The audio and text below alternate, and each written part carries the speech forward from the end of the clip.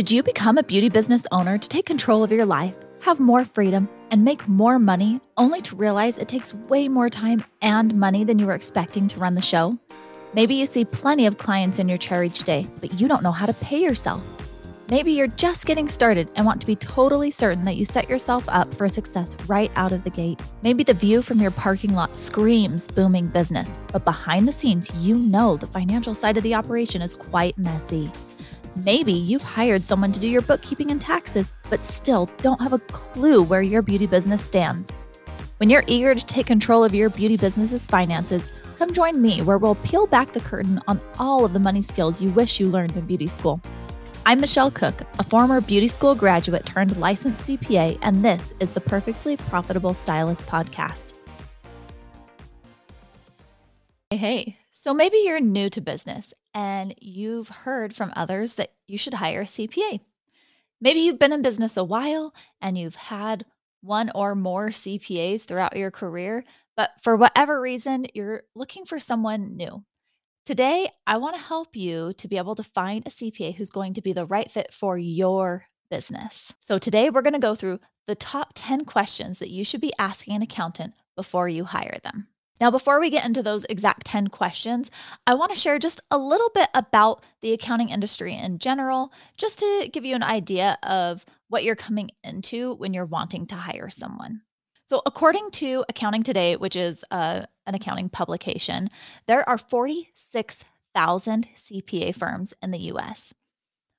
Only 500 of those 46,000 CPA firms has 20 or more employees.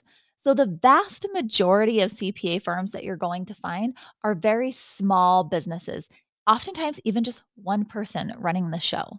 Now, that's not good or bad as far as how large a company is. It's just something to be aware of. You might also wonder why it's so hard to find an accountant.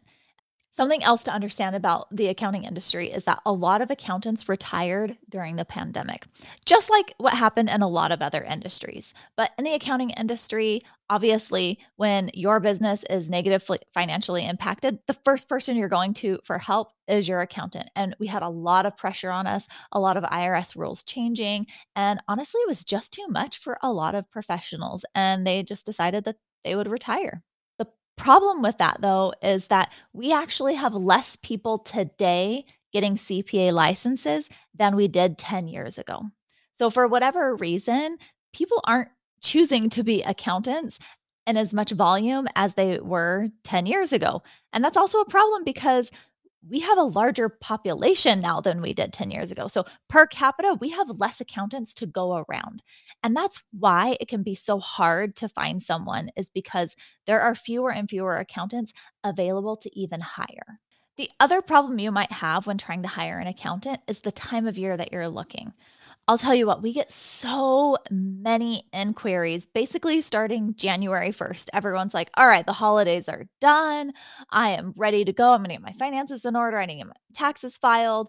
And sometimes January is just too late to even be looking because we are in full tax season swing, and it can be a really difficult time to onboard new clients. So, this episode is airing in March. And if you don't have an accountant and you still need to get your taxes done for this year, please just do yourself a favor and file an extension. It's really not that big of a deal to file an extension, and you are going to be so much better off and happier if you wait until after the tax deadline so you can actually get CPAs to respond to you and have an interview with them. Sit down, ask them these questions. And I'll tell you what, if you will take the time to properly interview an accountant to make sure that they're going to be a good fit for you and they're selling exactly what you're wanting to buy, you're going to be so much happier that you did.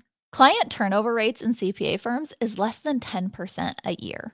And so that goes to show you that an accountant client relationship is really a long-term relationship. You don't want to be hasty in making this decision. You want to find someone who's going to be there for you for the long haul. All right, now let's start going through the questions. And I just want to add one caveat before we start going through these questions. In a lot of cases, there's not going to be a right or wrong answer. It's simply going to be a values alignment. Is what you're wanting, what the accountant is providing. Because sometimes someone will come to me and they're saying, hey, I want to buy blue. And I'm over here saying, "Okay, I don't sell blue, I sell green." And they're like, "But please give me blue." And I'm like, I'm sorry, I don't have any blue. I only have green." And that's kind of what happens, I think, when a lot of people have bad relationships with their accountants is they came in wanting to buy blue and their accountant is only selling green. And so not every accountant is the same. And just like in the beauty industry, if I wanted to get a lived in dimensional balayage, I'm probably going to go to a different person than if I wanted to get a vivid. I could show up to that lived in dimensional balayage hairstylist and say, "Make my hair the color of the ocean. I want a beautiful blue green hair." And they would say, "That's not my specialty. You need to go see this other person." And that's very similar with accounting. Yes, it's numbers, but not everyone is doing the same thing. And so that's why you want to ask these questions to make sure that what you're wanting to buy is actually what's being sold. So these questions all come under one of three categories. One is going to be experience of the professional, two is their skills, and three is whether or not they're just a good fit for you. So, the first thing you want to know is, does this accountant have experience? If you're hiring someone straight out of school, well, think about how good you were at hair the first day you came out of beauty school. There's been a lot of improvement, I would venture to guess, in the meantime since you graduated. And it's even more strong with accountants. I would say after a year of accounting, I think I finally was like, all right, I don't feel like an idiot every single day that I walk into this office. And it probably took 2 or 3 years to where I was like, yeah, I feel like I know what I'm doing. And maybe after about 5 years, I was like, okay, I really know what I'm doing. I feel very confident in pretty much all aspects. And if I don't know something, I feel confident that I can figure out what the answer is. And so it takes time to build that up and experience. And so you want to find an accountant who has that experience, someone who's not just starting off on their own right away. You really want someone who's worked under another accountant because the laws are so complex and accounting is just so challenging that you need to know that you have someone that has the sufficient experience to give you the advice that you're looking for. So ultimately, my recommendation would be to find someone who has at least 5 years of experience before you're going to hire them. Now, after you know how much accounting experience they have, you would also want to know how much experience they have working with beauty professionals. Do they have other clients that are hairstylists or estheticians or nail techs? Are they familiar with the industry at all, or are you just one fish in a big ocean? If you are a brand new beauty business, it actually might not matter that much if your accountant hasn't worked with hairstylists in the past, especially if you're just looking for a one time tax return. There's probably not a lot that complicated going on there. But as you're growing and you need more advice, I would recommend finding someone who is comfortable working with beauty professionals. So after you know for sure that one, they have plenty of accounting experience, two, they're aware of and comfortable with the beauty industry, then three, you want to figure out what services do they actually provide? Are they doing income tax returns, bookkeeping, sales tax, payroll, general consulting, IRS representation? There's a lot of things that accountants can do. And so you want to see what services they actually provide. And are those the services that you're looking to hire? What I find is that beauty professionals who are young in their career pretty much just want a tax return done. And then as they grow, the next thing that they want to add on is usually some form of bookkeeping. And then as they grow more, they start to realize that they need more than just the basic compliance. And then they start looking for extra consulting opportunities. Ideally, you want to find an accountant who's going to be able to provide you with what you're needing. I have beauty pros come to me all the time and they say, "Hey, I just want to hire you for like a one time tax return." And our firm actually doesn't do standalone tax returns as a service. We only bring on clients who want us to do just pretty much everything for their business. So we want to be very hands on. We want to be in their bookkeeping. We want to be in their sales tax returns. We want to be having consultations throughout the year. So we're looking for beauty professionals who want a higher level of service. And so It's not that there's anything wrong with what we do, and there's actually nothing wrong with the beauty professional that really only wants a tax return prepared. That's perfectly fine. You just have to make sure that what you're wanting is what that firm provides. I would also want to make sure that my tax preparer was a licensed professional. There are two certifications that you should be aware of. One is the CPA, which is a certified public accountant. This is probably the most common one, and it's highly respected because it takes a lot of education to get it. There are some really hard exams that you have to pass, and you usually have to have some experience underneath another accountant. So by the time you are a licensed CPA, it says something. The other one is an EA. It's called an enrolled agent, and it's not quite as strenuous as the CPA exam, especially in terms of the education requirements. But most importantly, what the EA and the CPA license provide is the ability for your accounting professional to contact the IRS on your behalf.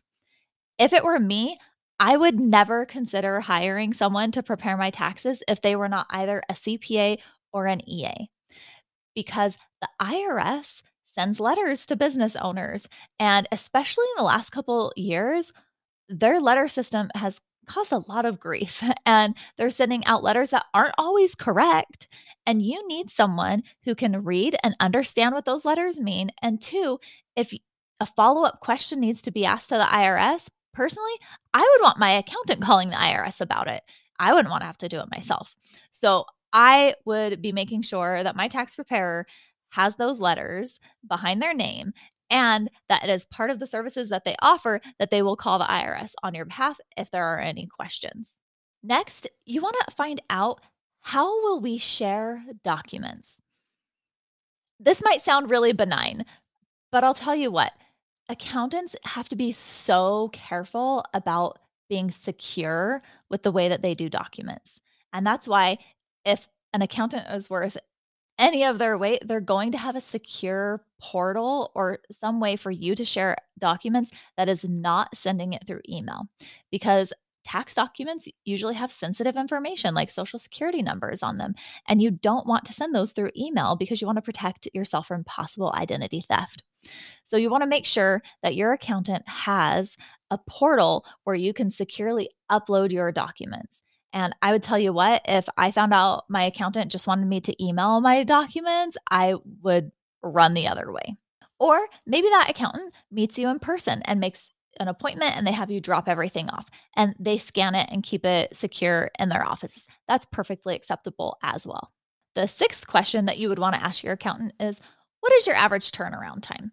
And that might be for bookkeeping, sales tax returns, individual tax returns, business tax returns, and even just simple emails. Making sure that you understand the processes by which they work so that you can make sure that whatever those turnaround times are, that they're reasonable for you.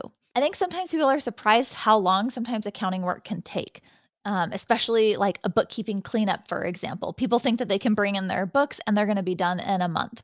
And if there's a large backlog of transactions, it can take a few months to get those things caught up. So just being prepared to know that maybe the turnaround times might not be as fast as you were expecting. But what's more important is that if you have a reason that you need them faster, you need to let your accountant know that. If you need a loan or if you're applying for a house, anything where you need to present financial documents, make sure that you're communicating that to your accountant so that they're aware of any kind of tight turnaround times that you have. Number seven, I would ask, do you work by yourself or do you work with a team? There is no right or wrong answer to this question. It's really more about your preferences. If someone works by themselves, then you know 100% who is preparing your taxes, who is doing the work.